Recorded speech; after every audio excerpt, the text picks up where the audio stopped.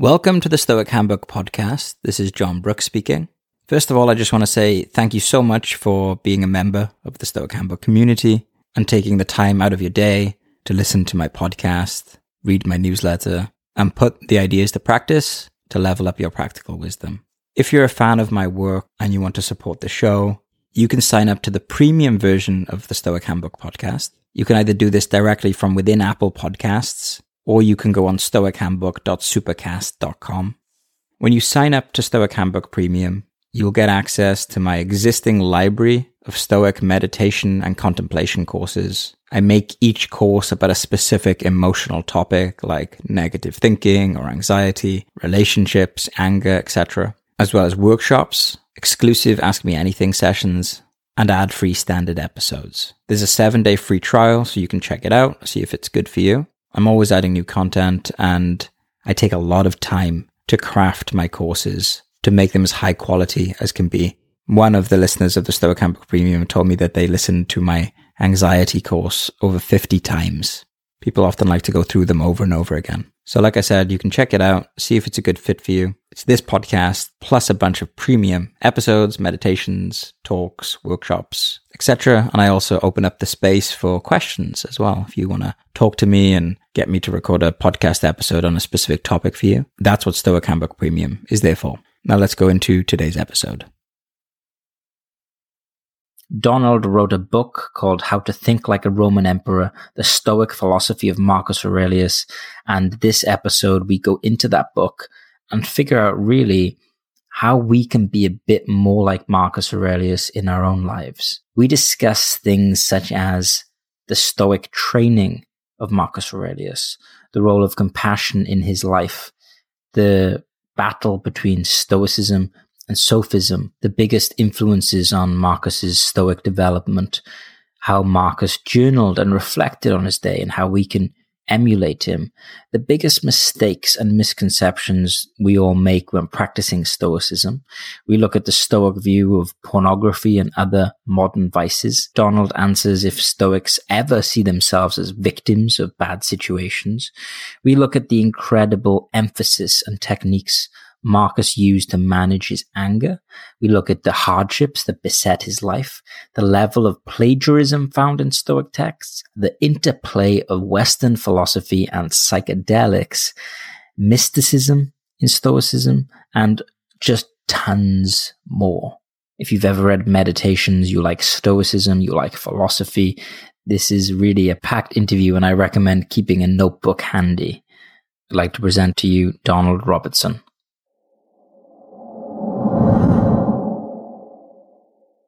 So for this podcast, I really want to talk to you specifically about the book and Marcus Aurelius, rather than like an overall Stoic episode, which we kind of did on our first conversation.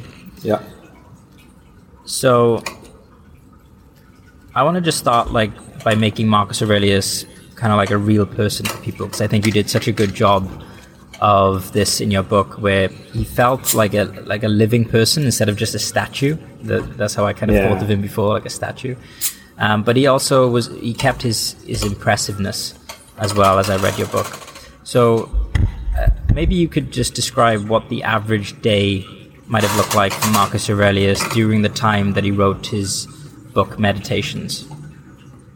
Well, during the time that he was writing the Meditations, I mean, it's interesting, we don't know 100% for certain exactly when he wrote it, but we've got some clues. So without kind of boring you with the reconstruction of that, he probably wrote it, I think, somewhere between 170 and 175 AD, when he would have been at various legionary fortresses along the northern frontier of the Roman Empire during the First Marcomannic War. So he was commanding the troops at that time, we believe. And he seems to say that at various points in the book. He mentions at one point that he's writing at Carnuntum, which is actually the place in Austria I visited recently. There's a huge archaeological park there, the ruins of what was once a major Roman legionary fortress where Marcus stationed himself for some of the war, perhaps for much of the First Marcomannic War. So he would have been in his role as emperor and also as commander-in-chief, as a general overseeing mainly these military camps where the legions were based. And he would have been involved with the military, and he would have been overseeing the overall strategy of the war. But I think when we talk about that, we kind of imagine a lot of battles taking place, which is what happened. But I think Marcus would have also been involved a lot of the time in diplomacy. And so he would have been writing a lot of letters and speeches. He would have been involved in a lot of complex negotiations with the many different tribes that the Romans were fighting along the Danube. And really, Marcus was something of a workaholic and very much involved in the administration of the Roman Empire. So as well as kind of the battles, there was a lot of administrative stuff, a lot of legal stuff, a lot of diplomatic stuff that he would be engaged in. Right, okay. How accurate is, the film Gladiator, how accurate is that depiction of Marcus Aurelius? Oh, not very accurate.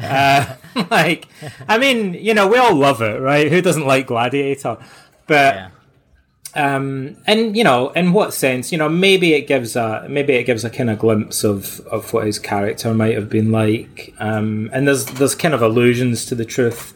But the main thing is that Commodus in the movie is his successor and murders Marcus Aurelius in order to take power. Because in the movie Richard Harris, Marcus Aurelius says, I think that he's going to appoint Maximus, Russell Crowe, instead as an interim ruler to return to a republic. And that's largely fictional, though there's kind of even in that like a little glimmer of truth. Maximus's character is a little bit like Marcus Aurelius's son-in-law, Pompeianus, one of his senior generals, and he was appointed to kind of be a mentor, a supervisor to Commodus. But Commodus was already emperor when Marcus Aurelius died. In fact, he'd been emperor for about 3 years. And so Marcus instigated at the beginning of his reign this thing where he ruled jointly. For the first time in the history of the Roman Empire, they had co-emperors, and he ruled alongside his adoptive brother Lucius Verus at first. And Lucius Verus would have therefore been seen as Marcus's likely successor in a sense, because he was about 9 years younger than him, so he was expected to outlive him. He was a lot healthier, but he died prematurely, perhaps from the plague. And so later Marcus then appointed Commodus as co-emperor, and so they were already ruling together for several years before Marcus died. And Marcus is unlikely to have been murdered. He's much more likely to have died from the various ailments that he suffered from or from the plague. So was Commodus Marcus's only son? No, he had actually 13 children altogether. If I remember rightly, he had about 4 or 5 sons. And we're not 100% sure exactly how many children he had, actually. Some of them probably died very young, but it was believed he had about 13. And Commodus was his only surviving son, though. Okay. And Commodus actually was appointed when he was very young. I think Commodus was about 4 or 5 when he was appointed Caesar, so the official successor. And that's surprising. And it's probably because it was during the Marcomannic War, and it seems likely that the Senate wanted Marcus to appoint a successor early on to try and stabilise the empire and reduce the risk of civil wars and arguments over the succession and stuff. But Marcus also appointed one of his other sons, Marcus Annius Verus, who was a bit younger than Commodus. I think he was a year younger than Commodus, as Caesar. So there were 2 boys who were officially designated as his successor, but the younger one also died prematurely, leaving Commodus as the only successor. And so actually Marcus seems to have made various shifting arrangements throughout his reign to deal with his succession. And often he was thwarted by circumstances in his plans. One might imagine that being the son of Marcus Aurelius, that he would have passed on his wisdom. But you write in your book that Commodus's character was a little bit questionable. Can you elaborate on that? Yeah, as far as we know, Commodus was a bad ruler. And the thing we have to be a little bit wary of is the Roman histories tend to not be even-handed. they usually kind of go to one extreme or the other. So if they like you, they really like you. If they don't like you, they'll really kind of ridicule you. So Marcus Aurelius maybe is a bit idealized. Commodus maybe seems like he's being a little bit demonized because they decided that they didn't like him as a ruler. So they really pour scorn on him. But it seems that he was a problematic ruler. He wasn't like Marcus Aurelius. He was probably expected to live up to that example, and he didn't. He seems to have overturned some of the policies that his father had in place.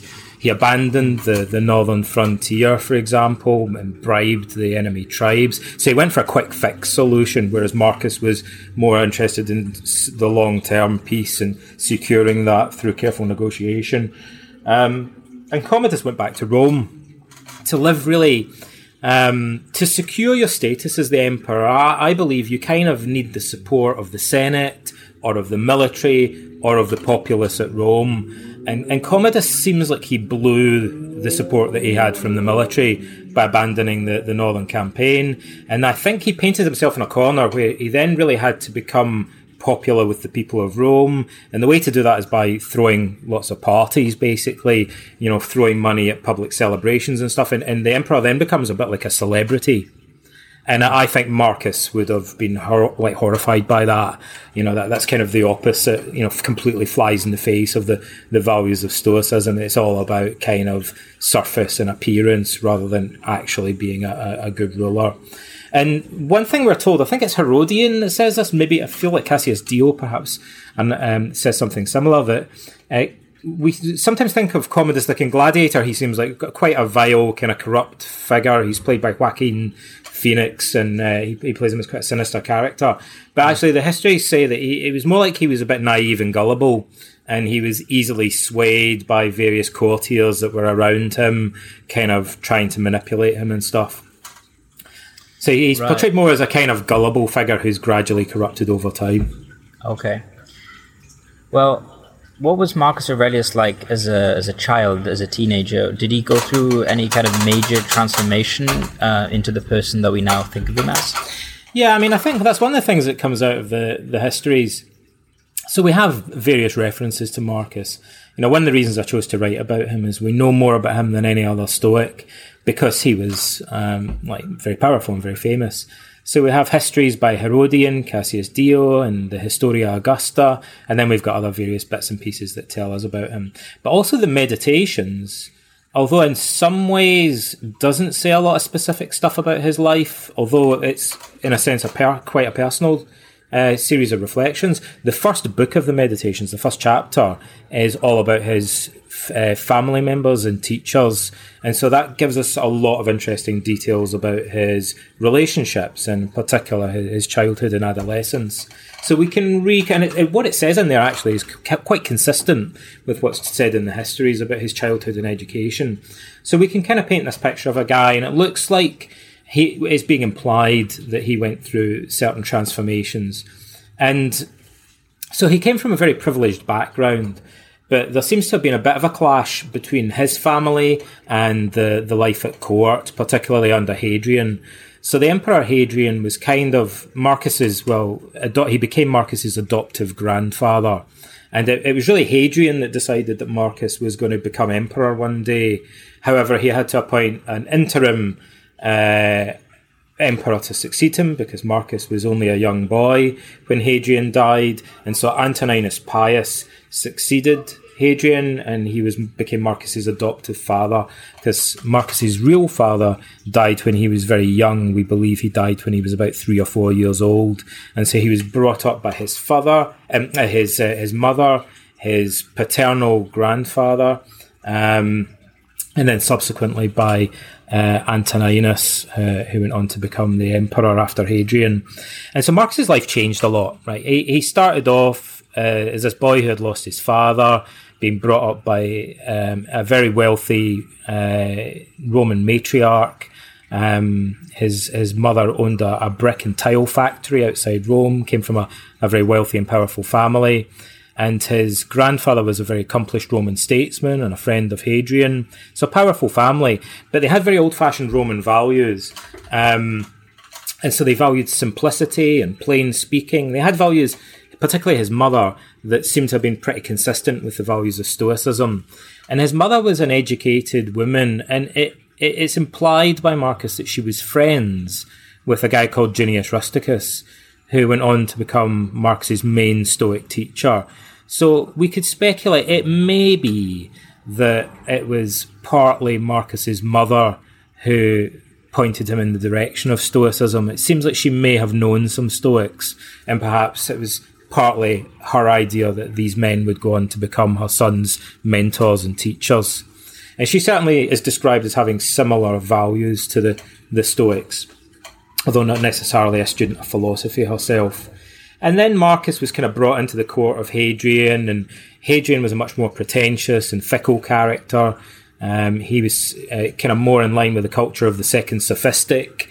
The guys, the intellectuals that Hadrian was interested in were more kind of showy. They gave elaborate speeches and stuff like that. It was more about appearances. And this didn't really sit comfortably with Marcus. So Marcus had to be educated in rhetoric by men who were essentially Roman era Stoics, Herodes Atticus and Marcus Cornelius Fronto, who were the two leading Greek and Latin rhetoricians of his day, two of the leading teachers in the known world. And so they educated Marcus in sophisticated use of language, in Greek and Roman culture. And there was a contest. There always has been a contest, all the way back to Socrates, between sophists or rhetoricians and philosophers. So the sophists placed much more value on the appearance of sophistication and culture, on persuasion, on impressing crowds and literally winning as much applause as possible, kind of being a celebrity, making a good positive impression. Whereas the philosophers were more concerned with getting to the truth and dealing with genuine honesty and wisdom. So philosophers tend to prefer plain speaking and simplicity and conciseness, and the sophists tend to prefer more elaborative, more emotional, more manipulative ways of communicating. And Marcus was kind of initially tempted by that, but gradually and it seems to have been a slow process, he was gradually won over to dedicate himself more fully to Stoicism, and he was persuaded to do that by Junius Rusticus, seemingly his mother's friend, who became his right-hand man at Rome. Junius Rusticus, when Marcus became emperor, he was appointed urban prefect, so he would have been in charge of the administration of the city of Rome. And my belief, incidentally, is that Marcus, after he left Rome to go and command the troops in Austria and in the Balkans, he probably continued to write letters to his Stoic teachers back home in Rome. And it's believed, we're not really sure about this, but it's believed, the best estimate is that Junius Rusticus died around 170 AD, which is round about the time we believe that Marcus started writing the Meditations. So a neat interpretation, although there's a bit of speculation involved here, would be that this guy had been studying philosophy and had these great philosopher mentors, suddenly had to leave home for the first time and go to this foreign land and live in a military camp. He probably carried on writing letters to his Stoic teachers and mentors. And then when his main mentor died, perhaps he carried on writing, but this time to himself, taking over the role of becoming his own therapist, his own mentor in the absence of Rusticus following the loss of his most important teacher. And that's where the Meditations comes from, perhaps. So, yeah, I wanted to ask you about the writing style of the Meditations. Because typically when people journal, journaling is a really great practice. I really find a lot of value in it. I kind of just analyze certain events, or maybe just give the skeleton of what's happened. But Marcus Aurelius's style of journaling is quite unusual in Meditations. What do you think he was thinking, and what was his aims when he was writing? I think this is probably a fairly sort of established, style of writing that he's engaged in. He's trying to be concise because that's very much the Stoic style, influenced by the laconic style of speech of the Spartans. And it's where this kind of original idea came from. And funnily enough, we know that the word laconic, which we use today to mean concise and pithy, comes from Laconia, the region in which Sparta was located. So that's the way of speaking that was associated with the Spartans. And throughout Greek history, Roman history, that's where this idea came from. And then it kind of became associated in a way with the Stoics. So Marcus was kind of trying to aim for this brevity in his own thinking and speech. And so we see in the Meditations lots of these short aphorisms trying to capture key philosophical points, in a couple of sentences. And by the way, in a couple of places, he tries to capture philosophical maxims even in just a couple of words. Like he's condensing things down almost to a symbolic level, just into a couple of words sometimes. At one point, for example, he says, the cosmos change life opinion. And he's actually alluding in that sentence, that little saying, to the philosophies of Epictetus and Heraclitus. He's doing it in a very kind of compressed manner. We know this, by the way, because Cicero, in a speech that survives called Pro Marino, is talking about the Stoic Cato the Younger, and he says, your lot imitate the way of speaking of the Spartans. So we have Cicero explicitly stating Stoics to him sound like Spartans. They speak laconically. And when Marcus was writing, you say that he was trying to be his own therapist. And in the book, you say that he might have been almost having imaginary conversations with his Stoicism teacher. Yeah, I should say, by the way, sometimes people kind of balk at the idea of therapy, but usually that's if they haven't really got far into the early Stoic literature, because the Stoics actually call what they do therapy. Chrysippus wrote a book called On Therapeutics, and in fact it was a very common idiom in ancient Greek to refer to philosophy as a medicine of the mind or a therapy of the mind or psyche. So they virtually call it psychotherapy. They use the medical metaphor or medical model to describe philosophy. And actually at the beginning of the Meditations, Marcus straight up explicitly says that Junius Rusticus taught him that he required therapeia or therapy for his character. So we know that Rusticus was doing a kind of Stoic therapy with him because he actually straight up explicitly says that in the Meditations. So the process that went through, we don't have a clear description of it, but actually we have a book by Galen, who wasn't a Stoic, but had studied the Stoics, called On the Diagnosis and Cure of the Soul's Passions. And in that book, Galen says he's drawing on Chrysippus and Zeno, and he describes a kind of process of philosophical mentoring or therapy that sounds like it could be the type of relationship that Marcus had with Rusticus. You said in the book, which I found quite astounding, that roughly 1% or less than 1% of Stoicism writings have survived.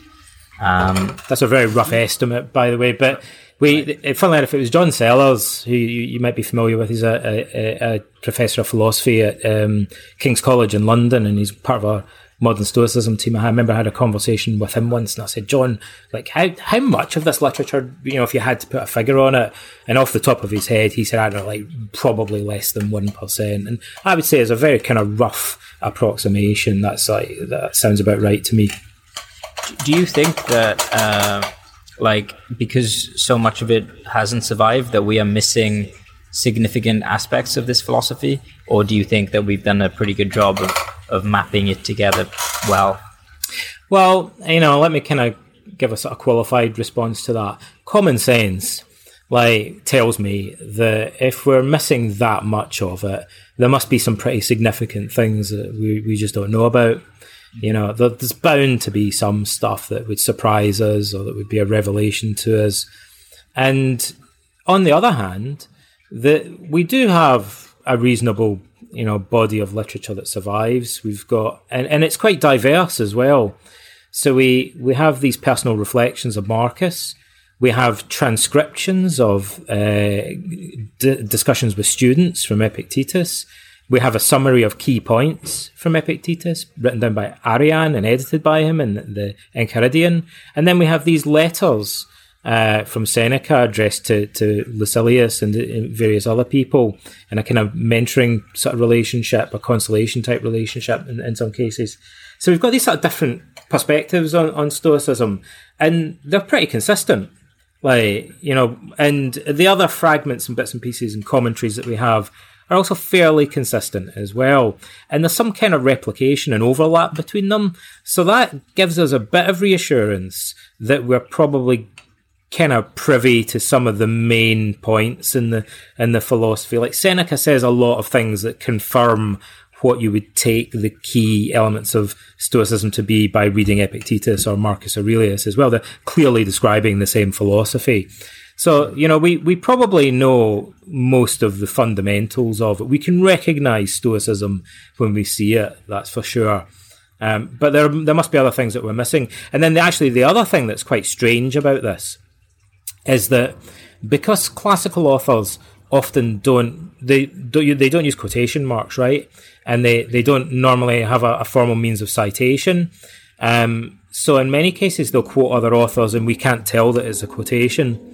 Like they might say, as Heraclitus once said, but usually they'll just kind of quote other authors and not even flag up that it's a quote at all. And we can see Marcus doing that sometimes, quoting Epictetus. And, there may be places where we think Marcus has written a passage. It may be a direct quote from Chrysippus or from some other unknown Stoic author, for all we know. For all we know, most of the Meditations might be quotes from other authors. There's probably, I think it's a safe bet that more of that book is either consists of paraphrases or quotations from Epictetus than we currently realise. Because we only have half of Epictetus's discourses, and Marcus quotes from him more than from any other author. And there are bits where he attributes sayings to Epictetus that are not in the surviving discourses. So it looks like Marcus had read all 8 of the discourses, including the 4 lost ones. So there's probably other bits where Marcus is paraphrasing or quoting Epictetus that we don't even recognise. Wow, it's so cool that there are like these missing books. Do you think they're going to show up, or do you think they're long gone? I mean, every so often something turns up, right? And there may be more discoveries, but we've probably exhausted most of what we're going to find. Maybe we'll be lucky, and some other things will turn up in the future. Like there are badly damaged scrolls that are unreadable that contain some Greek philosophical texts that maybe one day technology will allow us to read.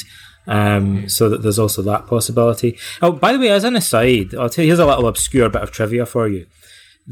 I think one of the most famous passages in the Meditations, and let me know how you feel about this, but it seems to me perhaps the most famous passage in the Meditations is the first passage in Book 2, 2.1.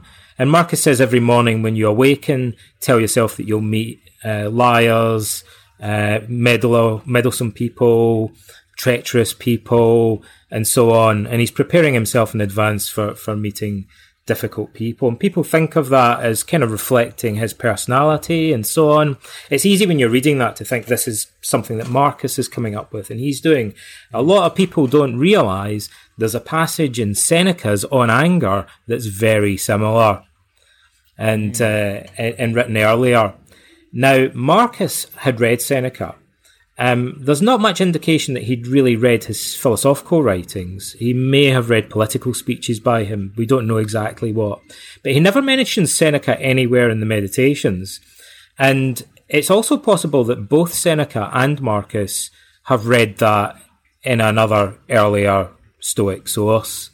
So maybe they're both kind of paraphrasing another unnamed author. So again, this is another oddity about reading the Stoics. It may be sometimes one of them, like Marcus, is quoting Epictetus and we don't realise it, or it may be that they're drawing on some of the books that are just completely lost to us. But they often, that creates the illusion that they're being more original than they actually are. And so, for example, sometimes people will read the Meditations and they'll say things like, they think Marcus Aurelius was doing some sort of like psychedelic drugs, or that he was an opium addict or something, because he seems kind of spaced out. He's talking about the cosmos and all this. But if you're familiar with the Greek literature, you think, no, he's just reading Greek philosophy, right? This is the stuff that you'd expect a Stoic to be talking about. He's not pulling this out of thin air. It's not a vision that he had last night when he'd taken some mushrooms or something. He maybe he did, but he certainly took some opium. We don't know how much of a quantity he took, but it seems to have been a very small quantity. But he's talking about stuff that all Stoics would have talked about. And sometimes people say that they think also from reading the Meditations that he seems melancholy, he seems depressed. And again, I think that's completely false. He talks about death a lot and the impermanence of things, because that's what Stoics talk about. And Seneca and Epictetus talk about these things as well. That's what you would expect him to be writing about. And actually, the lie is given to that by the fact that we also have other stuff that Marcus wrote. A lot of people don't realise this, but we actually have his private correspondence to Fronto. It was found in the 19th century. And so we have a bunch of letters that he wrote early on in his reign, probably before, almost certainly before he wrote the Meditations. And so we get a real, much more direct glimpse into Marcus's personality from those letters. And there he comes across as a very easygoing, extremely affectionate, unusually affectionate, good-humoured, and also very talented man at resolving arguments between people, at handling difficult people, as you might expect from someone whose entire life was dedicated to diplomacy. We see in his letters with Fronto that his character and skills as a diplomat are shining through, even in his personal relationships. But he's a happy, affectionate, kind of very friendly man, and doesn't come across as at all depressive. I think that's really good to keep in mind about the paraphrasing and the quoting when you're reading the Stoics. I'm definitely going to keep that in mind. I hadn't thought of it, and I'm really curious to read those letters from Marcus Aurelius and see other sides of his personality. I wanted to ask you how, because Marcus Aurelius seems very skilled at dealing with difficult people, and he writes about this as well in Meditations.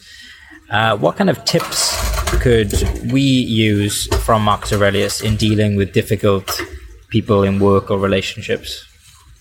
Well, funnily enough, I'll give you a little aside about that, actually, about his character. You said right at the beginning, that we were kind of humanizing Marcus a little bit more. Mm. And one of the things that Marcus mentions in passing in the Meditations is that he had difficulty controlling his temper. So although sometimes he seems like this kind of saint-like figure, he's often been described in that way. He says in the Meditations that he was worried at times that he was going to lose his temper with people, and he was frightened of the consequences of doing so because he was a very powerful man. And he'd seen people like Hadrian just order executions and stuff like that when he lost it with people, how Hadrian descended into paranoia. And so Marcus, I think, looked at that and thought, I don't want to be like that. And the person he says he lost his temper with the most is actually Junius Rusticus again, his Stoic mentor, who was maybe being a little bit tough on him when he was an adolescent, and kind of challenging. So one of the major themes of the Meditations, it covers many aspects of Stoicism, and there are several themes that are really quite explicit and dominate throughout the book. One of them is justice and the brotherhood of man, incidentally. But the other one is anger.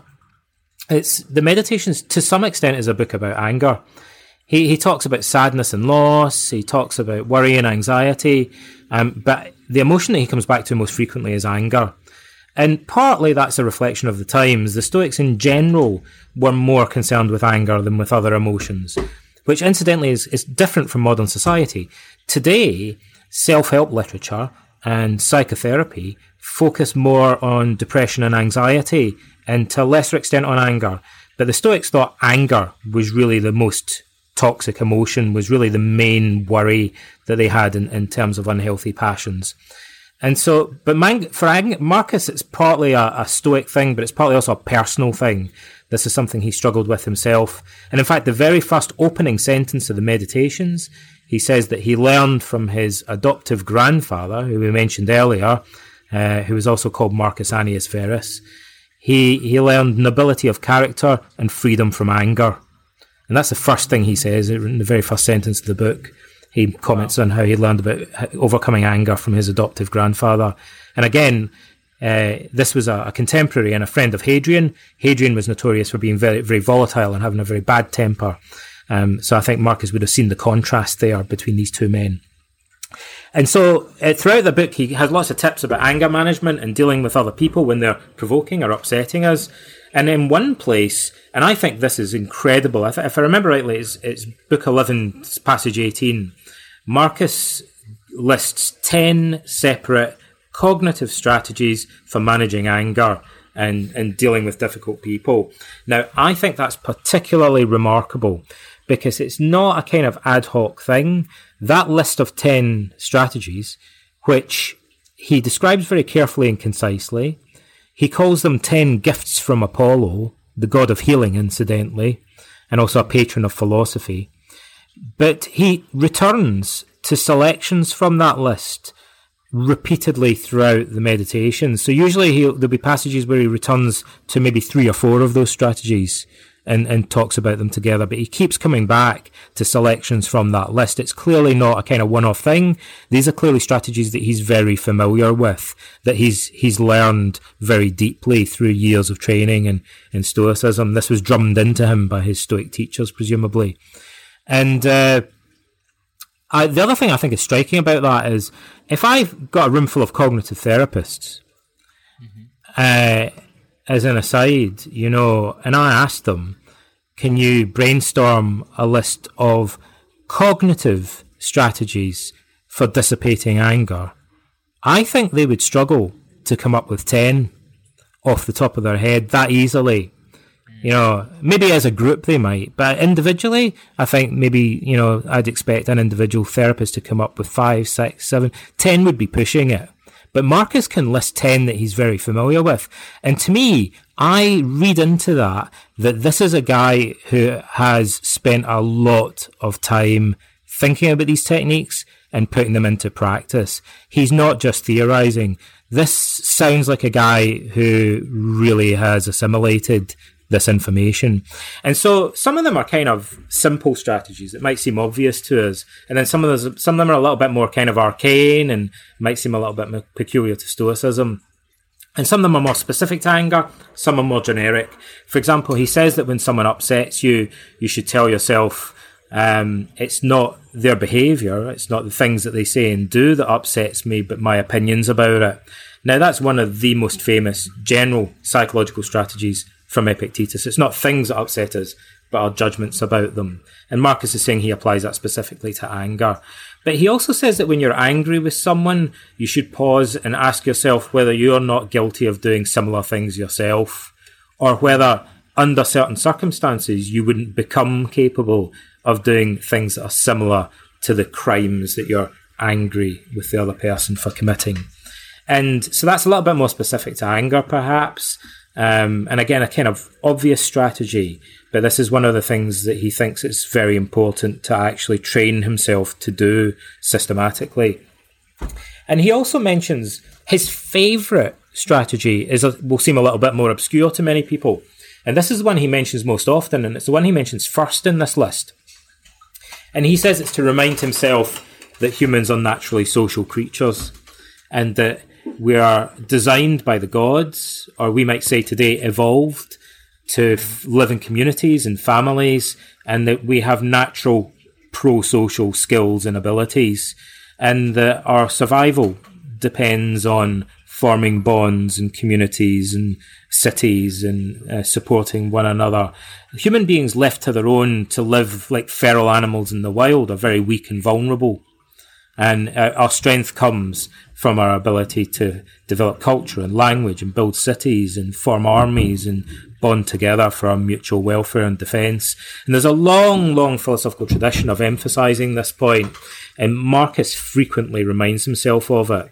And because he's a Stoic and he believes we should live in accord with nature, part of that is that believing that humans are inherently social creatures, he thinks we have an obligation to do that well, to do it to the best of our ability, to excel in terms of our family and social relationships. And he thinks that we have inborn abilities that allow us to form friendships and communities, and that we should learn to do that as effectively and as wisely as possible. And therefore all the social virtues of Stoicism follow on from that. I really want to review that list. On the topic of anger, there's something that I wanted to get your opinion on. So I read Seneca's book on anger, and I wrote an article of kind of my attempt to translate it for people. And it seemed to me that the first stage of dealing with anger, Seneca suggested, was just to see how destructive it is, just to see it for what it is. And my friend told me that it might be unhelpful to see any emotion as good or bad, and just to kind of be accepting of them all as natural emotions. But interesting. What do you think of that? I disagree with your friend. So also I would say that, or I think what's missing from that is a distinction. So I half disagree with your friend, because I think there's a distinction between two different types of anger that are required to make sense of that. And the Stoics make that distinction. Seneca makes that distinction. I'll come back to that in a moment, because I wanted to say something else there about on anger. It slipped my mind for the moment. But on anger is very interesting, because obviously Seneca goes into this in a lot of detail, and the way he describes managing anger actually is consistent with what Marcus says, but Marcus kind of lists a whole bunch of other techniques. So that you'd think maybe Seneca had exhausted the whole subject of Stoic anger management, because he writes a lot about it. But there's more in Marcus, and there's more also what seem like key points, interesting points. This idea that we should see anger as destructive is definitely one of the main things that Seneca emphasizes. And actually Marcus emphasizes it, probably all Stoics emphasized it. And actually it fits into a kind of wider and more fundamental Stoic psychological doctrine or strategy. And that is to say, much like the Stoics say and remind themselves, it's not things that upset us, but our judgments about things. They usually link that to another observation, which is that our passions, such as anger, do us more harm than the things that we're upset about. And this is a very closely associated general principle that they employ. So Marcus would say one of his strategies is to remind himself that our own anger does us more harm typically than the stuff that we're angry about. Because the stuff we're angry about might be insults or physical losses or injuries, but those are all superficial things as far as Stoics are concerned, whereas anger hurts our very character. And so it gets us much deeper than anything else, anything external ever could, because anger penetrates to the very core of our being and damages our character itself. So if we look at it that way as Stoics, it's much more harmful than the things that we're actually angry about, ironically. And so that ties in with this idea of seeing anger not just as harmful, but also as, from the Stoics' point of view, very unnatural. You'll notice that Seneca talks a lot about how when people are angry, their faces are distorted and ugly. So it's important for the Stoics to say this, because they think what is truly natural is beautiful and harmonious. And what's unnatural or against nature is kind of ugly and dissonant, and that we kind of sense at some level that there's something malfunctioning or wrong about it when someone flies into a rage.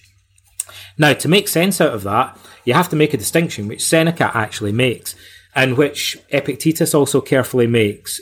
Marcus doesn't make it as clearly, but it's implied in some of his passages, and it seems to be therefore something that kind of runs through the whole of Stoicism.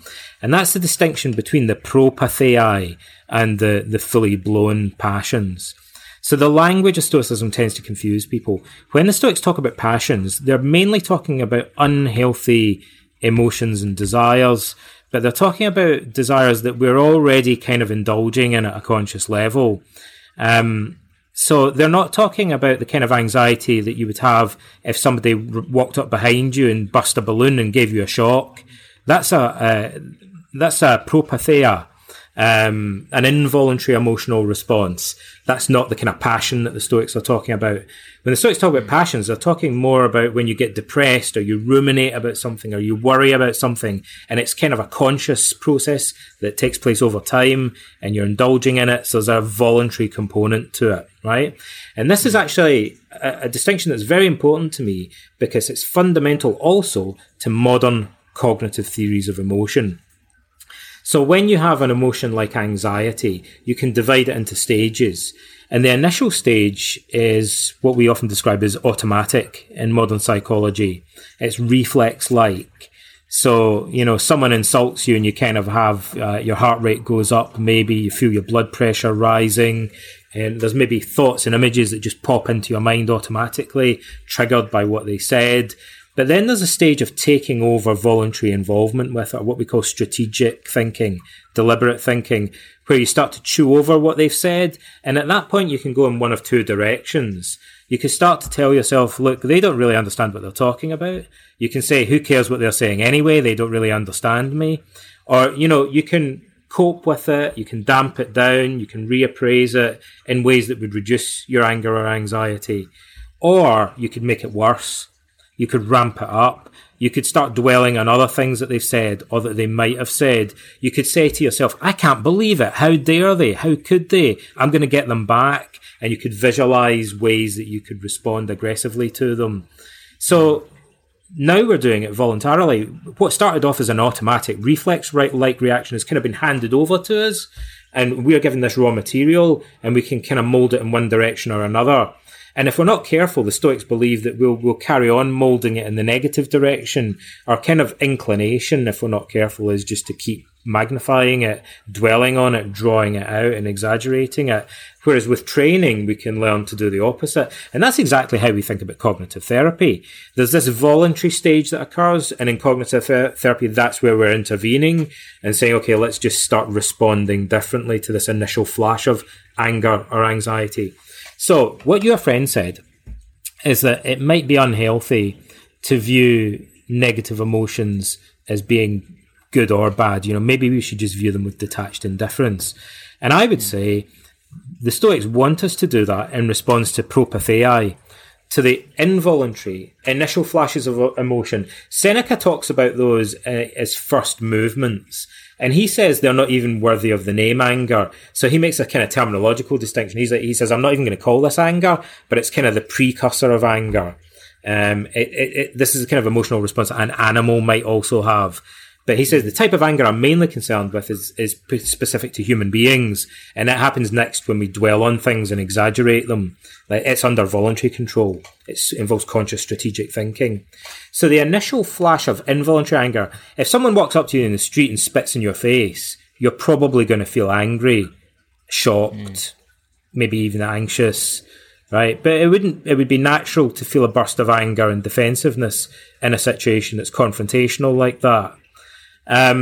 You perceive a rule has been transgressed. If they insult you out of the blue, you're probably going to feel angry. Same as if you strike an animal, it's either going to feel frightened or enraged. So we share this reflex-like response with animals, and we can modify it to some extent over time, but largely it's an involuntary response. And so for the Stoics, it's an indifferent. And it would be of fundamental importance to their philosophy, therefore, not to view it as bad, to view it as neither good nor bad, because it's not up to us. It's something that happens to us rather than something that we are doing. It's an event rather than an activity we're engaged in. Therefore, it's an external and classed as an indifferent, neither good nor bad, neither helpful nor harmful. It's just like the weather. It's an event in our environment. It just happens to be inside our body, but it's being imposed on us. What happens next is how we respond to it.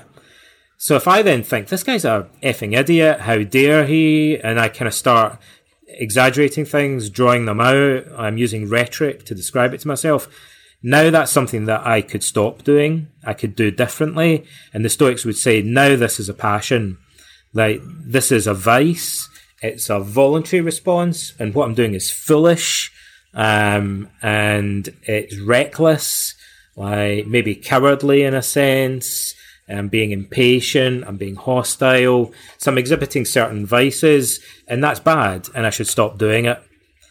And the Stoics don't have a problem judging that as a vice or as a bad thing, because they think, insofar as it's happening in the present moment, I could just stop doing it. And the alternative, which would be to exhibit kindness and empathy and patience, they don't have a problem viewing as good, because that's something that we could potentially at least attempt to undertake. So they would say the involuntary part we view with detached indifference, but the voluntary component we distinguish between good and bad ways of responding. And I think that's not problematic. That's a healthy way actually of parsing things, and it's similar to the way that we might have clients thinking about it in modern cognitive behavioural therapy. I think that's a really important distinction. I hadn't thought of it like that before, but there is a component of anger that you almost create consciously after the initial first movements of it. Oh yeah, people spend hours thinking about it, don't they? Ruminate. We call it rumination when people sit and chew over things and dwell on it, and that's voluntary.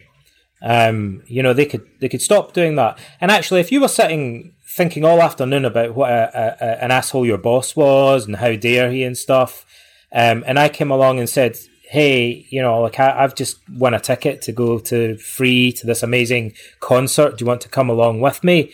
Then, you'd be capable of stopping thinking about what an asshole your boss is and doing something else instead, because it's under voluntary control.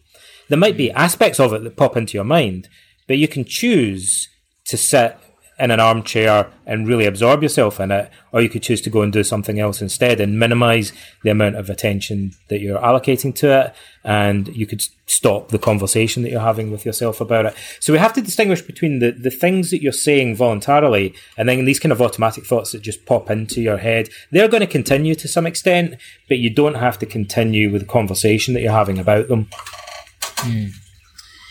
In your book, How to Think Like a Roman Emperor, I've read a few books on Stoicism, but the introductory chapters where you kind of talk about the story of Stoicism and some of the basic Stoic beliefs, I found those to be really informative, and I'd actually recommend if anyone just wants to get a really concise but detailed overview of the story of Stoicism and the Stoic worldview, to read that. So I really like that, and I feel like I learned a lot just from those first few chapters on Stoicism. I was wondering if you could explain to people how the Stoics saw the world in terms of good, bad, and indifferent. Well, the Stoics, and I would say as an aside, increasingly as I've studied Stoicism over the years, I've come more and more around to the way of thinking that the Stoics really just saw themselves to a large extent as the successors of Socrates. So a lot of what they're saying is heavily indebted to Socrates, as he's described by Plato and Xenophon, but probably in other authors that are lost to us now. And so the way that they saw the world is basically in part that they think much human misery is caused, perhaps all real human misery, or most human misery is caused by assigning too much value, good or bad, to things that are not under our direct control, and that we are plagued for some reason by this tendency to get confused about the boundaries of our free will and action. And so we fail to distinguish between the actions that we undertake and the consequences or outcomes of those actions in many cases. So maybe the actions that we take are voluntary. We can do them or not do them. But the consequences or outcomes of our actions might not be entirely under our control. We might be able to influence them or predict them fairly reliably, but in fact they're never 100% under our control. Even if I choose to open and close my hand, it feels like I've got complete control over that. But if I have an accident or a disease or some kind of seizure, I might suddenly find that I'm paralyzed and I can't do it anymore. So the Stoics think we need to learn to make a clearer distinction between where we're actually exercising our leverage and then the things that are merely a consequence of that. Because if we try too hard to control things that aren't under our control, we'll end up inevitably becoming frustrated and confused in life. Whereas if we focus on taking greater responsibility for the things that are directly under our control, we'll become happier, more fulfilled, and more empowered in life. And so the irony is, and I think this isn't exactly how I think about many problems in modern therapy, particularly anxiety disorders, that people try too hard to struggle with and control things that aren't really under their control. So they're banging their head against a wall often, and often they don't take enough responsibility for things that they actually could change. And we were kind of alluding to this a moment ago when we talked about different types of anger. So people often, when they're anxious, they become really frustrated with the fact that their heart is racing, and they might try really hard to relax and force themselves to calm down. And they just perhaps get more uptight and more frustrated because they can't get their heart rate to slow down, or they can't get their hands to stop shaking, because those are things that aren't entirely under their direct control. Whereas at the same time, they might be neglecting the fact that they are choosing to focus attention on their body rather than perhaps focusing their attention outwardly, which might be something that they have voluntary control over. So this is a slightly more technical thing that we would actually be doing often in therapy with clients, getting them to take greater responsibility for things that are under their control and learning to be more indifferent and more accepting to things that aren't under their direct control. And that's summed up by the serenity prayer that's used in Alcoholics Anonymous very neatly. The serenity to accept the things we cannot change, the courage to change the things that we can, and then crucially, the wisdom to know the difference between the two, the wisdom to draw a clear line, and that's lacking. The Stoics would say that distinction between the two gets blurred in most people's lives, and that's where a lot of our problems come from. So that's, I guess, the basis of the psychological teachings of Stoicism.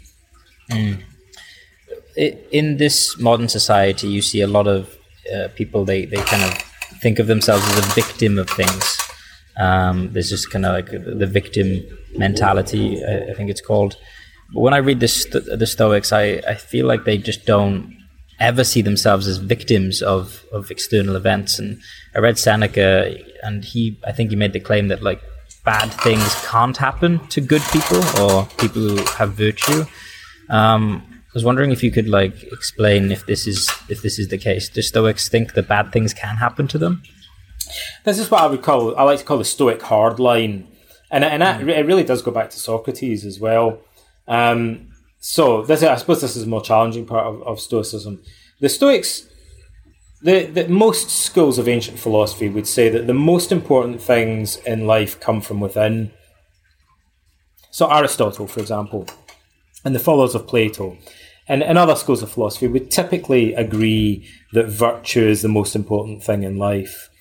And that, health is important, they might say, wealth is important, having friends is important, but these things are trivial compared to having moral or practical wisdom. If you're just a foolish, stupid, naive, angry person, you'll ruin these advantages, you'll abuse them, you'll use them badly. Whereas if you're an enlightened individual, if you have self-discipline, if you have determination and insight into your own character, if you have moral and practical wisdom, then you'll potentially flourish even if you're faced with poverty and hardship and hostility from other people. So philosophers like Aristotle would say, well, look, virtue is the most important thing, but these other things are kind of important as well. The Stoics want to go further than that, though.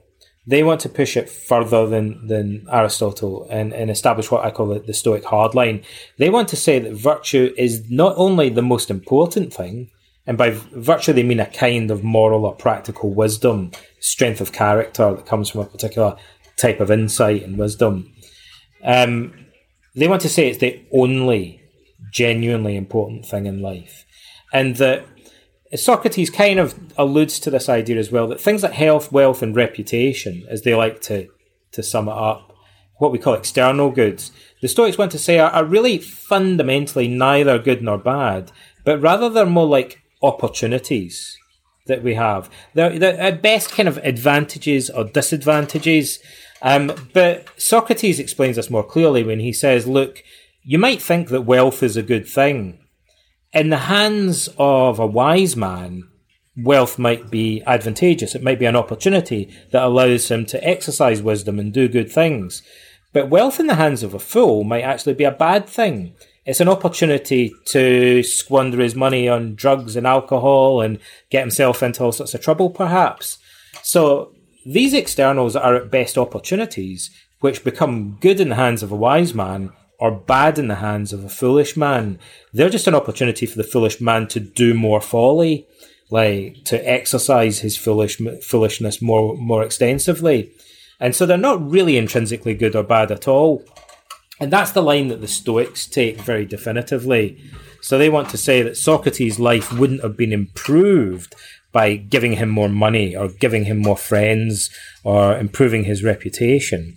But in fact, in a way, the hostility that he faced, the persecution that he faced, his poverty, his physical ugliness and other limitations, if anything, were opportunities for him to strengthen his character and become the hero that he became to the ancient Greeks that idolized him. Okay. So if say that someone who's practicing Stoicism, or like let's just take an ancient Stoic or take Socrates, if let's just say like their house like was burnt down one night, how do you think that they would process that the next day upon seeing it? Well, Chrysippus reputedly said that to the wise man, sickness is no more than if he stumbled, and losing his fortune is no more than losing a penny. So there are many examples in the classical literature of philosophers or heroes to the Stoics who went through similar kind of situations. And they see these setbacks really in a way as opportunities. And Marcus actually says that we should view adversity like a medical prescription. Is one of his favourite metaphors, this kind of medical model. He said it's like Asclepius, the god of healing, has sent us a prescription in the form of misfortune. And if we take this bitter medicine in the right way, it's an opportunity for us to get well by strengthening our character, by exercising patience and wisdom and endurance and becoming a stronger person. To put it very crudely, maybe glibly, it's kind of character building potentially in the eyes of the Stoics. Or to put it another way, if we didn't encounter adversity, then we'd just be weak. We would never have an opportunity to exercise strength of character. We have to have some pushback. We have to have some misfortune and adversity in life in order to grow as human beings. Epictetus puts this to his students by saying, imagine that Hercules had just stayed at home and laid in bed all day. You know, he wouldn't have been worthy of the name Hercules. You know, it would seem ridiculous to a Greek to think of Hercules as being the greatest hero that ever lived, if he just stayed at home and lived in luxury and never actually did anything. But he was persecuted throughout his life. He had to undertake the 12 labours and fight various monsters and so on. And he had a really tough life, but that gave him an opportunity to become a hero. He would never have become a hero if he hadn't had to fight the Nemean lion and the Hydra and so on. And the other metaphor that Marcus uses that the Stoics like in general is a sporting metaphor. So they say that misfortunes, like having your house burned down, would be like having a sparring partner in the gymnasium. And so Marcus says, rather than kind of resenting it if you're thrown on the ground, you just think about how best to respond and how to get out of a hold and how to get control of the situation again. You don't get bitter about it or complain about it unnecessarily. You just view it as part of the game of life. Yeah, didn't he compare the art of living to being like wrestling? Yeah, he says it's more like wrestling than dancing because you have to kind of brace yourself in advance to prepare for the things that life is going to throw at you. You have to, you kind of have to ready yourself for somebody hitting you. Fate's going to punch you in the nose. And this, what he means is Stoics need to prepare themselves in advance by doing things like the premeditation of adversity. In your book, you depicted a really interesting exercise where Marcus was looking into a mirror and imagining the emperors that came before him and reflecting on their mortality near the end of his life. Why would he do such an exercise, and what other exercises did they have to contemplate impermanence? Well, we can call this today, and using a term that we borrow from the Romans, we can call this a memento mori. It's a way of reminding himself of his own mortality. So we might look at vanitas paintings today, and they're kind of intended, they might have a picture of a baby and a skull and a wilting flower, and it's intended to kind of remind us of human mortality. But for Marcus, in a way, it's more immediate, because if he looks at a statue of Hadrian, he used to be friends with him, but maybe he's been dead for 20 or 30 years. And actually, Marcus might think, well, some of the younger officers under my command, I've only read about this guy in history books, and they've seen statues of him, but I knew him when I was a kid. And so Marcus is surrounded by these reminders of his own mortality. His own predecessors are now just lifeless statues and abstract figures, ghosts that live only in history books. They've become legends rather than living flesh and blood human beings. And so it's easy, it's convenient for him in a way to look at these statues that he's surrounded by and think, one day, that's all that's going to be left of me. Pretty soon, I'm just going to be one of those statues over there. And there'll be people that have never met me, and when they talk about Marcus Aurelius, they'll be talking about what pops into their mind will be a block of stone, because that will be their only acquaintance with me. So it's kind of very tangible and immediate to him, but it happens to be part of a much wider Stoic exercise. And the rationale for doing that is that the Stoics, first of all, think that we're all in denial. We're kidding ourselves, and that we need to kind of knock ourselves out. We need to snap out of that and realise that, we don't know when we're going to die. Could get hit by a bus tomorrow. We're definitely going to die. We see everyone else that's preceded us is dead. There's ample evidence, Seneca says, there's more evidence for that than just about anything else in life. The one sure thing is you're going to die eventually. Everyone else that came before you is dead. And Marcus stands in this line of emperors, all of whom, despite everything that they did and everything that they achieved, eventually, are a pile of bones, leveled by death. They're buried in the same ground as everyone else. And so he wants to humble himself. He wants to remind himself not to blow things out of proportion. He wants to remind himself to seize the day, to live in the here and now, and to focus on what's under his control from moment to moment and doing the best that he can, rather than living too much for the distant future or worrying about how people will remember him in the future. It's a trick or a strategy to encourage him to focus more in the present moment and doing the best with what's under his control. And also it's the Stoics view it as a trick to encourage us to be more grateful for life from moment to moment, so that we don't lapse into taking life too much for granted. And did they, other than the mirror exercise, was there any other main ways that they contemplated their impermanence? Yeah, I mean, they would remind themselves of it verbally. So you could say there's verbal techniques, there's imagery techniques. Seneca says that when he goes to bed each night, he says, I might not wake up in the morning. As I go to sleep, I should think of myself as grateful for the day that I've just lived. For all I know, it might be the last day that I've lived. I might not wake up tomorrow morning.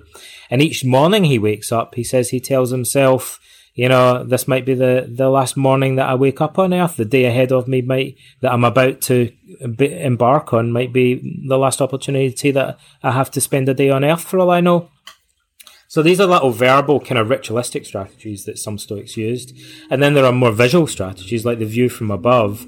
So Marcus would picture viewing his own life and the whole world and surrounding as if seen from a high overhead, from a helicopter or from atop a mountain, like the gods looking down from Mount Olympus. And he would encourage himself to think of the present moment as just one turn of a screw, as he puts it, one brief instant in the totality of his life. And his whole life is just one brief fleeting moment in the history of the human race. And so by thinking of the totality, we inevitably think of the brevity of our time on earth. And it's like a single page in a vast encyclopedia, or maybe even just a single word or letter on that page when we think about it in the context of the whole history of the human race or the whole history of the universe. So the Stoics like to encourage themselves to think about everything within the total context of time and space, and that inevitably forces us to acknowledge our own mortality.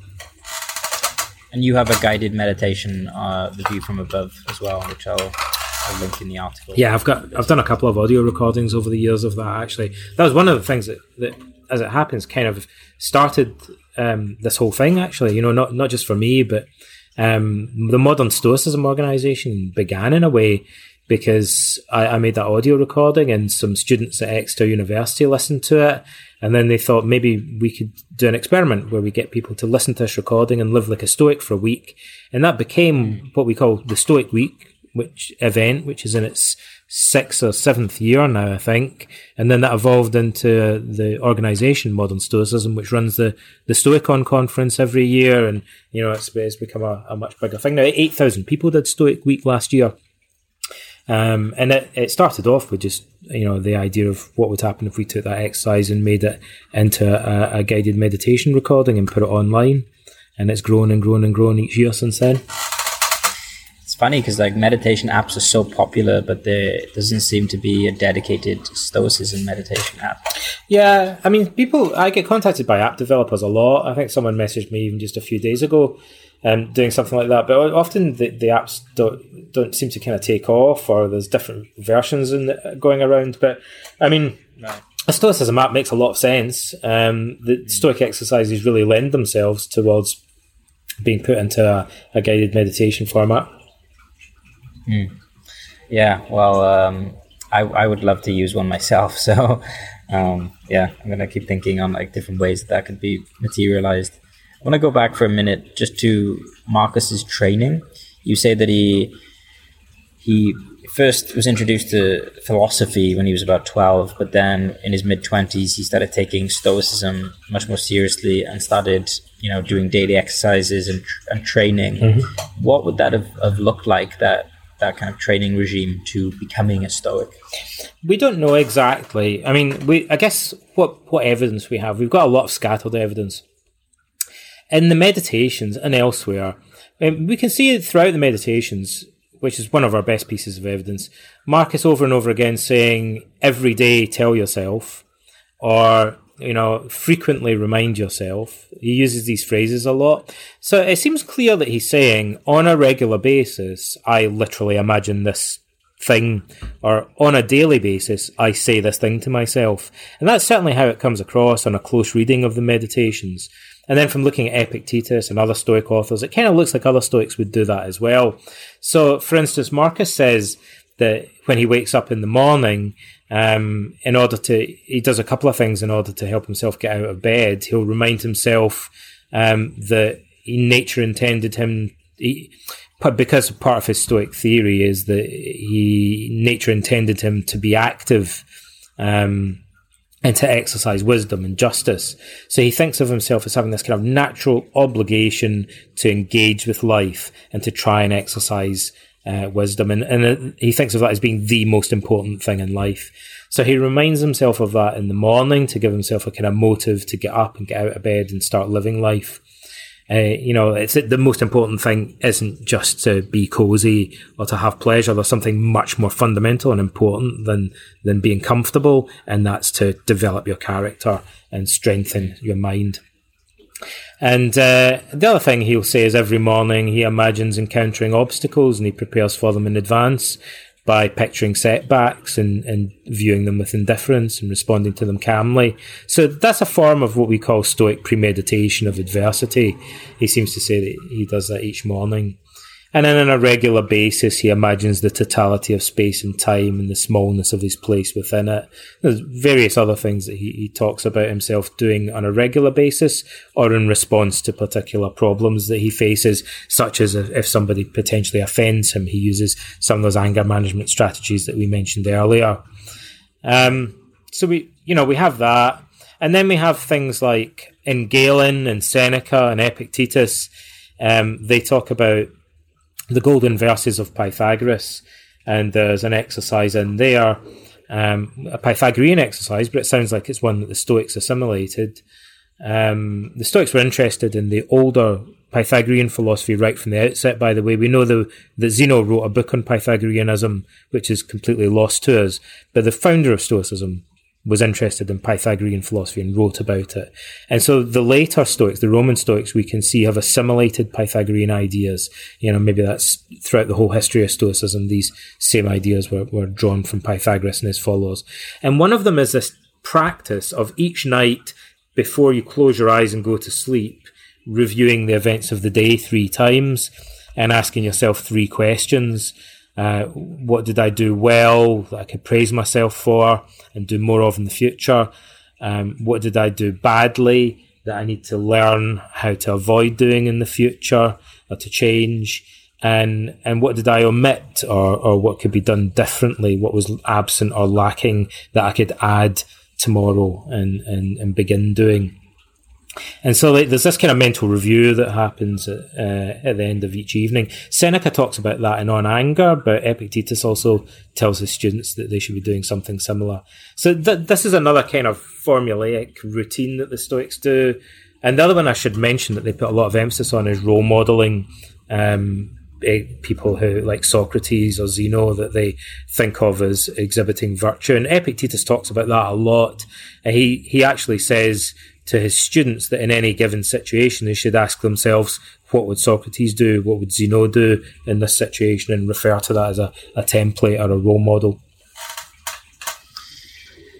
Right, and you also say that the first stage of Stoic training would have been the discipline of desire, and dealing with unhealthy passions. Is that right? That's how Epictetus formulates Stoicism. There may have been actually, throughout the history of the subject, it may have been taught in different ways, but we can see how Epictetus is teaching it. And he says, look, the first thing is the discipline of desire and aversion, or the discipline of fear and desire, if you like. We could also call that the Stoic therapy of the passions, overcoming our emotions and mastering those, learning self-discipline. And just as an aside, that aspect of Stoicism is the bit that perhaps most closely resembles cynicism, the philosophical tradition that preceded the Stoics. So Zeno was a Cynic philosopher before he became a Stoic. And actually, Marcus sounds like he may have dabbled in Cynic philosophy before he went on to embrace Stoicism. But as it happens, Epictetus talks about this kind of training and strength of character and self-discipline as being the initial stage of Stoicism. And then the later stages of Stoicism are more about learning to act in the service of justice, and become more engaged in the world, and learning to understand, to become more mindful of our thoughts, and to become more skilled in logic, and more capable of questioning our assumptions, which is slightly more cognitive, intellectual component of Stoicism that's kind of perhaps lacking in cynicism and some other schools of philosophy. Mm. One of the kind of main ways modern Stoicism is marketed, I believe, is that the kind of like psychological resilience, and the kind of it's marketed as like a set of techniques that can help you remain calm when stuff goes wrong. But with Buddhism, there's a lot of focus on training in compassion. There's various visualizations to help you become more compassionate. Are there also exercises in Stoicism or any kind of focuses on becoming more compassionate? Yeah, I mean, the way that many people would say that the way Stoicism is often presented as a form of self-help is not quite a caricature, but a kind of watered-down version of Stoicism. And it misses a couple of things out. It tends to emphasize self-discipline and to ignore the whole social dimension of Stoicism. But funnily enough, that people get that in Buddhist self-help. Like you'll say all the stuff about karuna, compassion, metabhavana meditations and stuff like that. And that's integral to Stoicism. If you read the meditations of Marcus Aurelius, funnily enough, on virtually every page of the book, he's talking about justice, natural affection, cosmopolitanism, the brotherhood of man, and all of this cluster of Stoic concepts that have to do with our relationships with other people. And the Stoics think that we can't be fully developed human beings, we can't excel, we can't flourish unless we live in harmony to the best of our ability with other individuals and with society as a whole. Like, the one way of understanding Stoicism right all the way back to Zeno, was that the goal was to live a smooth flowing life, as Zeno puts it, to live a kind of, in a sense, a kind of harmonious life, where even if the universe is throwing insults and adversity at you, even if you're persecuted and thrown in prison and your house is burned down, that still somehow the wise man flows through this or past it like water. It's kind of, he doesn't get stuck with it. He doesn't struggle with it. He doesn't whinge about it or get bitter about it. He adapts to it like flowing water. And, a big part of that is the way that we integrate with other people, even our enemies, even people that are ignorant or insulting. As Marcus says in that passage 2.1 at the beginning of the Meditations, you're going to meet people that you don't like, that don't share your values. You're going to meet people that throw obstacles in your way. But the Stoic, rather than getting frustrated with them or hating them or feeling alienated from them, nevertheless views them as brothers and sisters. And he sees them as sparring partners in the game of life. And, he feels a sense of oneness with them. The Stoics call it philostorgia, or natural affection. This is the key thing, is that the Stoic feels at one with the whole of nature and at one with the rest of mankind. And he doesn't feel alienated from or at odds with other people. And Marcus thinks that should be setting alarm bells ringing. If you feel alienated from other people, you feel at odds, like a stranger to them, then something's kind of gone wrong, because even when he's surrounded by enemies, Marcus thinks the wise man nevertheless feels a sense of kinship or brotherhood with them. Following from this, you introduced me to Jules Evans, who wrote his first book on philosophy, and he had a lot of Stoic thoughts and ideas in there. And he said that after he wrote that first book, he kind of found the limits of that way of thinking and approaching life. And then he wrote his second book on ecstatic experiences. And I was wondering if there was anything in Stoicism that is mystical, or maybe isn't like cold and rational, that maybe we don't know about. There are definitely mystical aspects to Stoicism, and I mean, it depends how you define mysticism. But from a modern perspective, almost any ancient philosophy is going to seem kind of mystical in a sense, because it's alien, it's strange, it's a foreign intellectual landscape to us. It's a different world that the Stoic sage inhabits in a sense. And particularly the metaphysical, pantheistic aspects of Stoicism are going to seem very mystical to us. The Stoics believe that the whole universe is a single living being. For goodness sake, that obviously seems like a kind of mystical thing. And Marcus goes on and on about how, to paraphrase him slightly, he says that each human being is like a limb, like the upper and lower teeth, or like the left hand and the right hand of a larger organism. If he had this language, he would have said every human being is like a cell within the body of a larger organism. So that definitely sounds like a kind of mystical vision that he's describing. Many people have noted that. And this goes all the way back through the philosophical tradition, particularly to the Stoic indebtedness to Heraclitus, the pre-Socratic philosopher that influenced them, and whose metaphysics they're kind of famously drawing on. And one of the things I would say about the kind of ecstatic experiences, though, this is one of the things I think I've mentioned when I've been discussing this with Jules. It seems to me you can have as many mystical experiences as you like, whether it's through meditation or drugs or whatever. But then the question is, what do you do with those experiences and what happens next? Some people, like Aldous Huxley or somebody like that, might have a drug-induced mystical experience and they're able to assimilate it, perhaps, and make it into great literature or build a philosophy of life around it. And other people maybe have a kind of mystical experience and it just fries their brain and they don't know how to process it. So I think that's where Stoicism and rational philosophy comes in, is that we may have these metaphysical, mind-expanding, eye-opening experiences, but then we've got to figure out how we're going to parse and interpret them and how we're going to assimilate them into our daily lives. And having a rational philosophy like Stoicism gives us a way of processing stuff like that. So that you see them as kind of like a good complement to people who are more drawn to mystical experiences. Stoicism can be grounding and help them interpret. I think so. Like, I think if you don't have a rational, grounded philosophy of life, then you're potentially at risk from having, mind-bound. Everyone knows you can have good trips and bad trips. You can have mind-expanding experiences that could be damaging to your psyche and ones that can actually be empowering and liberating. And so then the question is, well, what's the difference?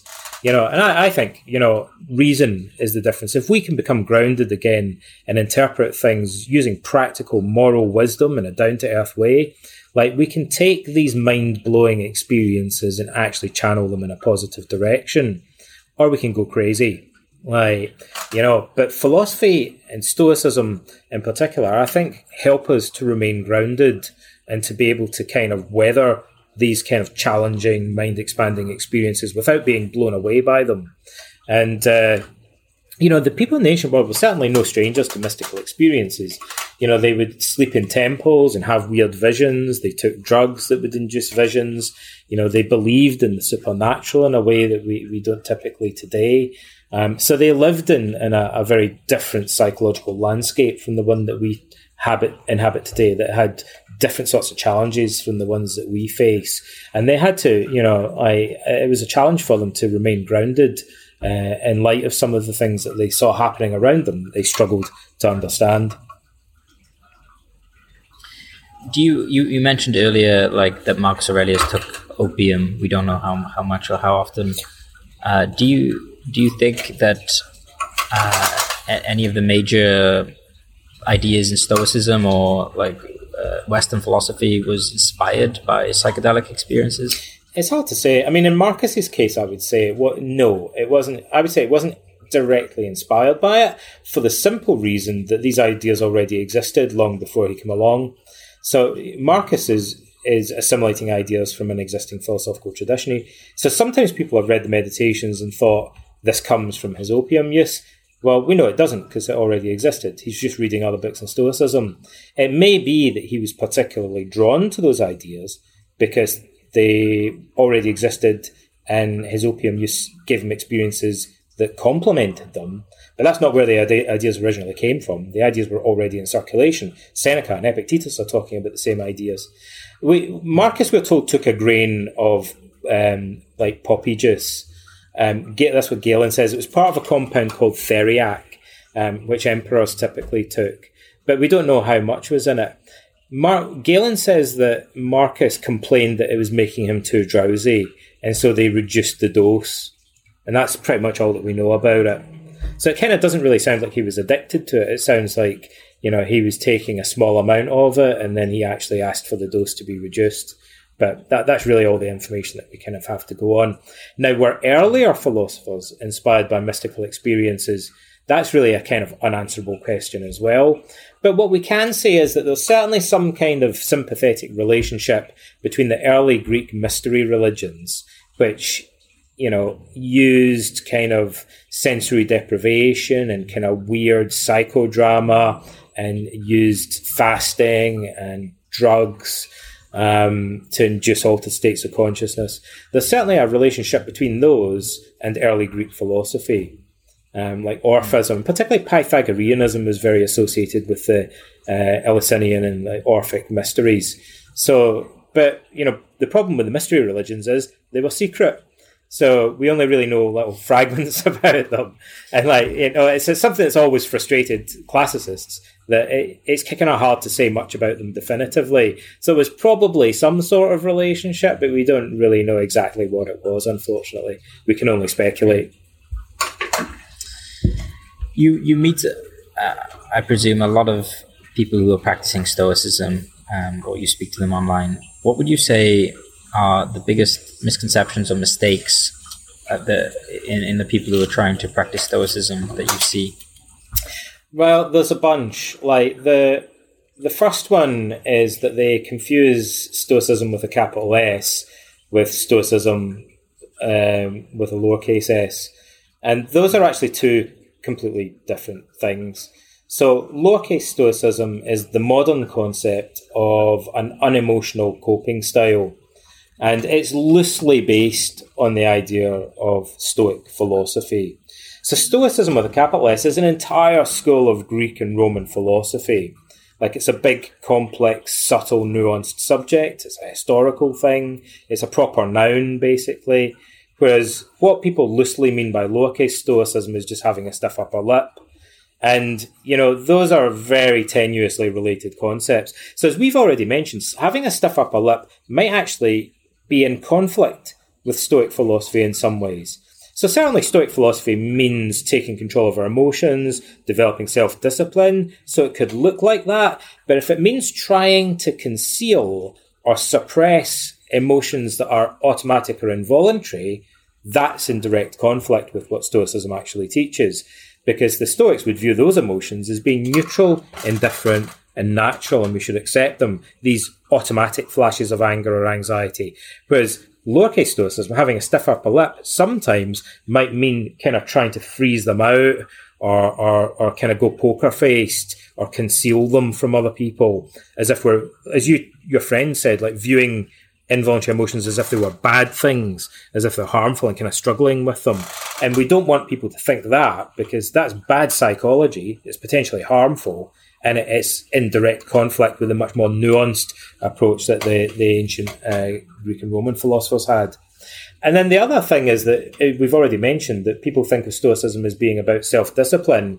And in some ways they confuse it with Cynic philosophy, which was a more individualistic, self-discipline focused approach. Whereas Stoicism was a more cosmopolitan, more political, more social philosophy. The Stoics believed that we're inherently social animals and we have an obligation to live in harmony with other people and strive towards a brotherhood of mankind. And that is completely missing from a lot of the modern. So Stoicism was the precursor of early Christian ethics. So all the stuff in Christianity about loving your neighbour is inherited from Stoicism. And to thinkers in that period, they would have seen that as being particularly similar to what the Stoics were saying centuries earlier. But now when people talk about Stoicism, this idea that it somehow might be related to Christian love of thy neighbour is just a completely alien concept, because they've removed that whole part and they're ignoring it. But like I said earlier, if you read the Meditations of Marcus Aurelius, it's hard to ignore that, because it's on virtually every page of the book. I'm often, therefore, very surprised when people say that they don't think that's in Stoicism. I say, go and read the Meditations again and just look more closely, because it's the main theme of the entire book, that we should live in harmony with others, forgive our enemies, we should avoid being alienated from others, we should try and cultivate a sense of oneness, both with individuals and collectively with mankind, viewing them as our brothers and our sisters and so on. That's probably the main theme of the entire book, in fact. So that's a misconception that occurs. And this idea in general that Stoics would be unemotional, or like cold, like robots, like Men of Stone, like Mr. Spock out of Star Trek, and so on. And in actual fact, the Stoics accept the full range of involuntary, automatic emotions that we share with animals, and they also have a place for healthy emotions like love, and joy, and even the Stoics think there are healthy feelings of shame or aversion. Like the Stoics think a good man like Socrates would feel a sense of disgust or aversion towards lying or acting immorally. And so there are healthy negative emotions that the wise man would experience. So the Stoic sage has a range of emotions. It's just the pathological ones that he's eliminated in an ideal world. So he's certainly not, and the Stoics themselves say this repeatedly, our goal isn't to have hearts of stone or to become like metal statues, completely unemotional. So this is a prevalent misconception as well. And then I think the other misconception is that all that we know about Stoicism is in Marcus Aurelius and Epictetus and Seneca, and that's not really true. Particularly in Cicero, we have a lot of important literature, particularly I think in Cicero's book De Finibus, we have our main systematic account of Stoic ethics.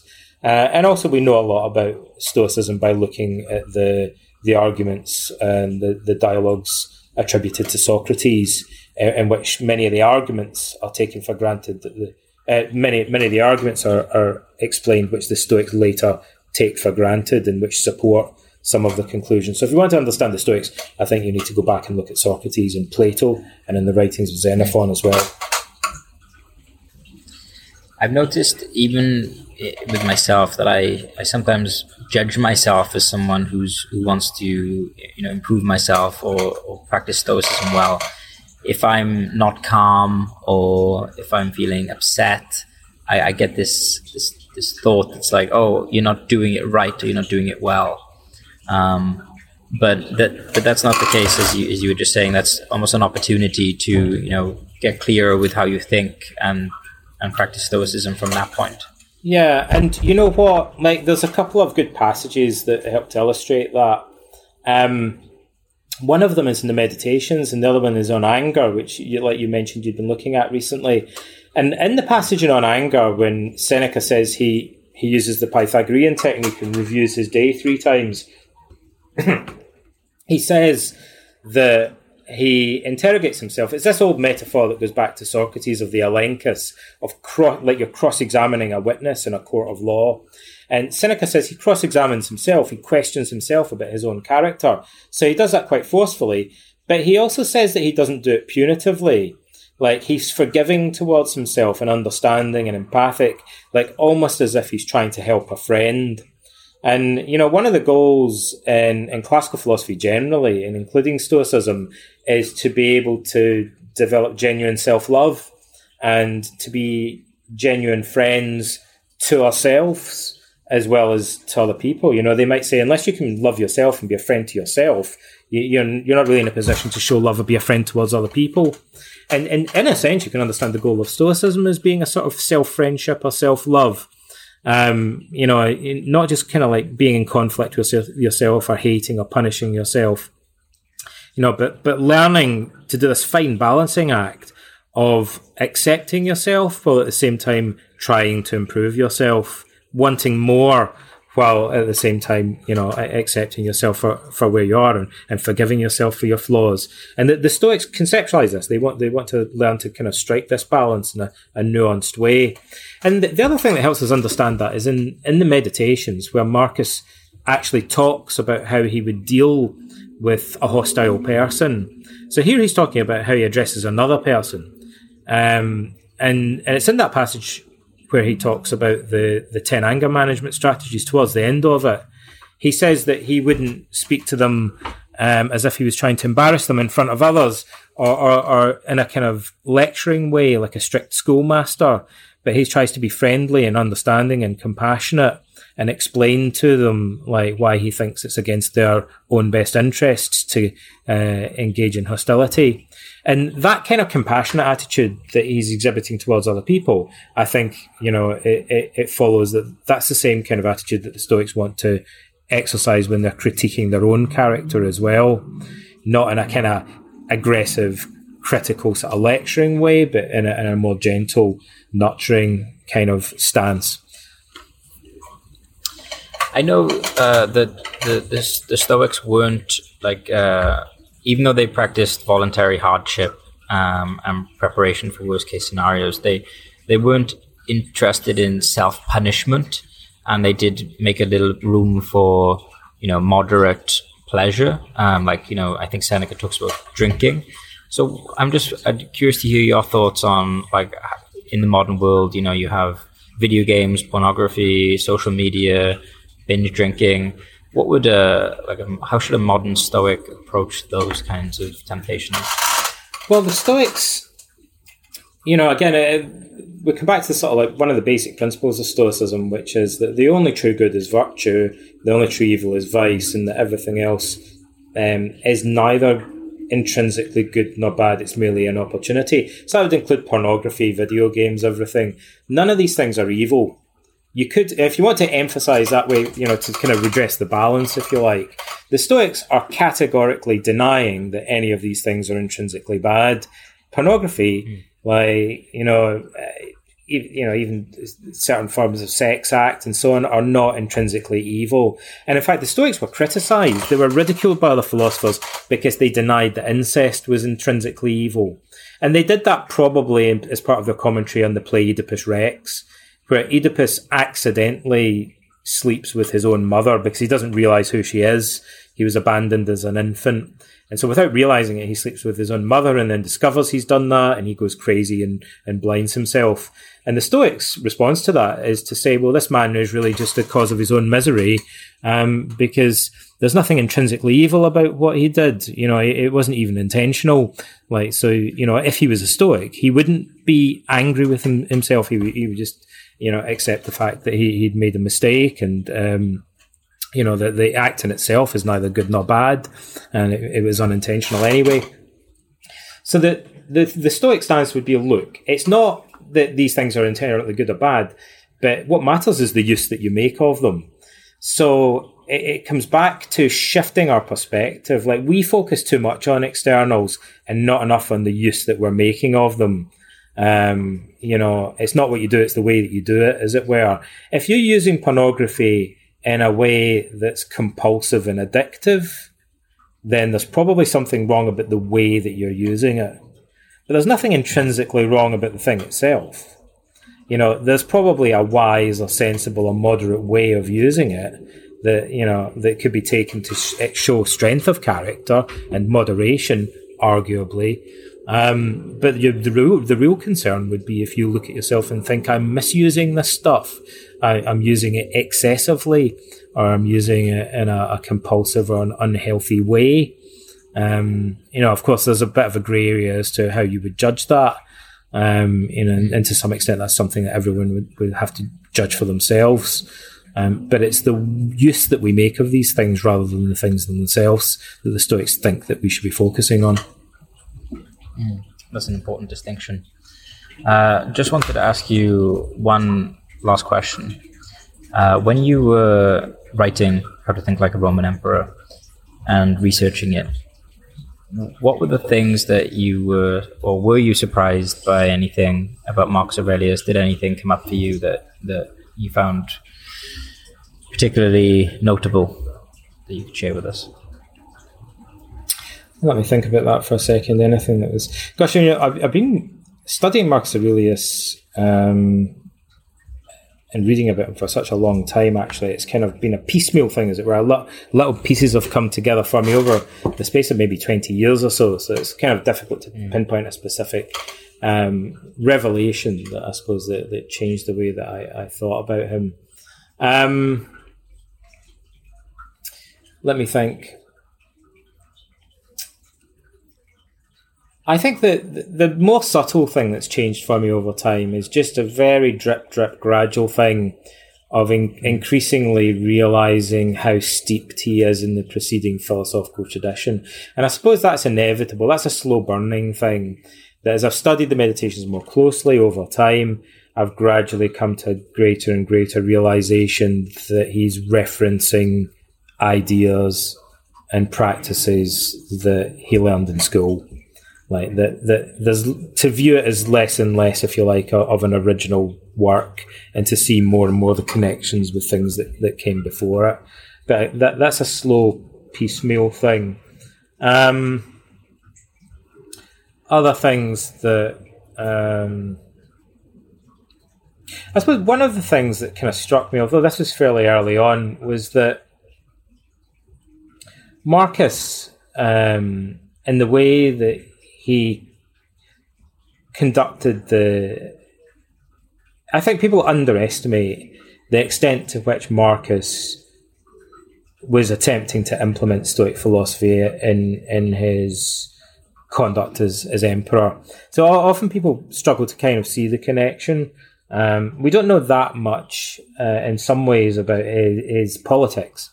But the way that he conducted himself seems to have been, I think, more consistent with the political values and ethical values of Stoicism than many people tend to assume.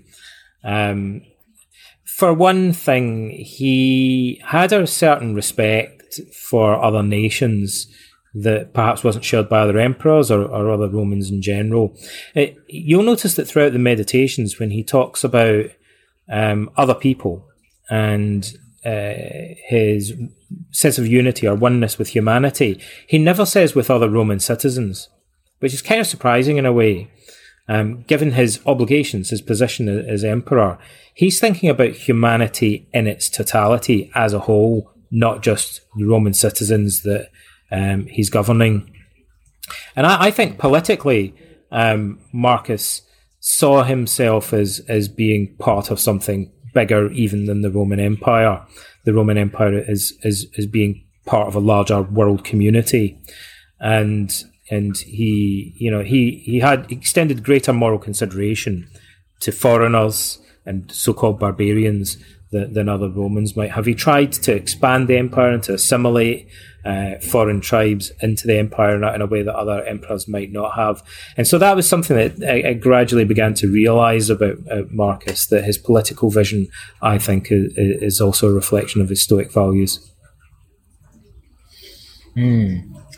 I have to say that reading How to Think Like a Roman Emperor completely unlocked Meditations for me. So if anyone's read Meditations and didn't get that much from it, I would really recommend reading How to Think Like a Roman Emperor and then going back and rereading Meditations, as I think your book kind of unlocks kind of hidden gems in that book.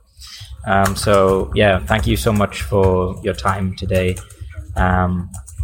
Where can people get access to your book, the audiobook, and learn more about you? And I know you have courses as well. You have a course, How to Think Like a Roman Emperor, too. Yeah. The course is actually starting today, pretty much straight after we're speaking today. I'm going to do the first webinar for that, so I'm quite excited about that. And if people want to learn more about the stuff that I do, my website is just my name. It's Donald Robertson, all one word, and it's .name rather than .com. And if you go there, you'll find my blog articles and links to my Facebook group, which has 52,000 people in it now. It's a pretty big group. It's very active. And the courses that I run, which you can also get to by going to learn.donaldrobertson.name as a subdomain in the main website. And there's loads of free courses and downloads and stuff there that people might want to check out. Email courses, e-learning courses, and then, also the big course on Marcus Aurelius and another big course on Socrates that I run too. And are these courses you run them you have intermittently, you every few months, or how could someone join? Yeah, they're kind of irregular. They run maybe about every 3 months or so. It varies, but usually run either the Marcus one or the Socrates one about roughly every 3 months or so, depending on how busy I am and stuff like that. Yeah. Wonderful, great. Well, I'll put all of the links to that in the show notes of this episode. That's great. Thank you very much. Appreciate the conversation. Well, it's been a pleasure speaking to you once again. Thanks very much.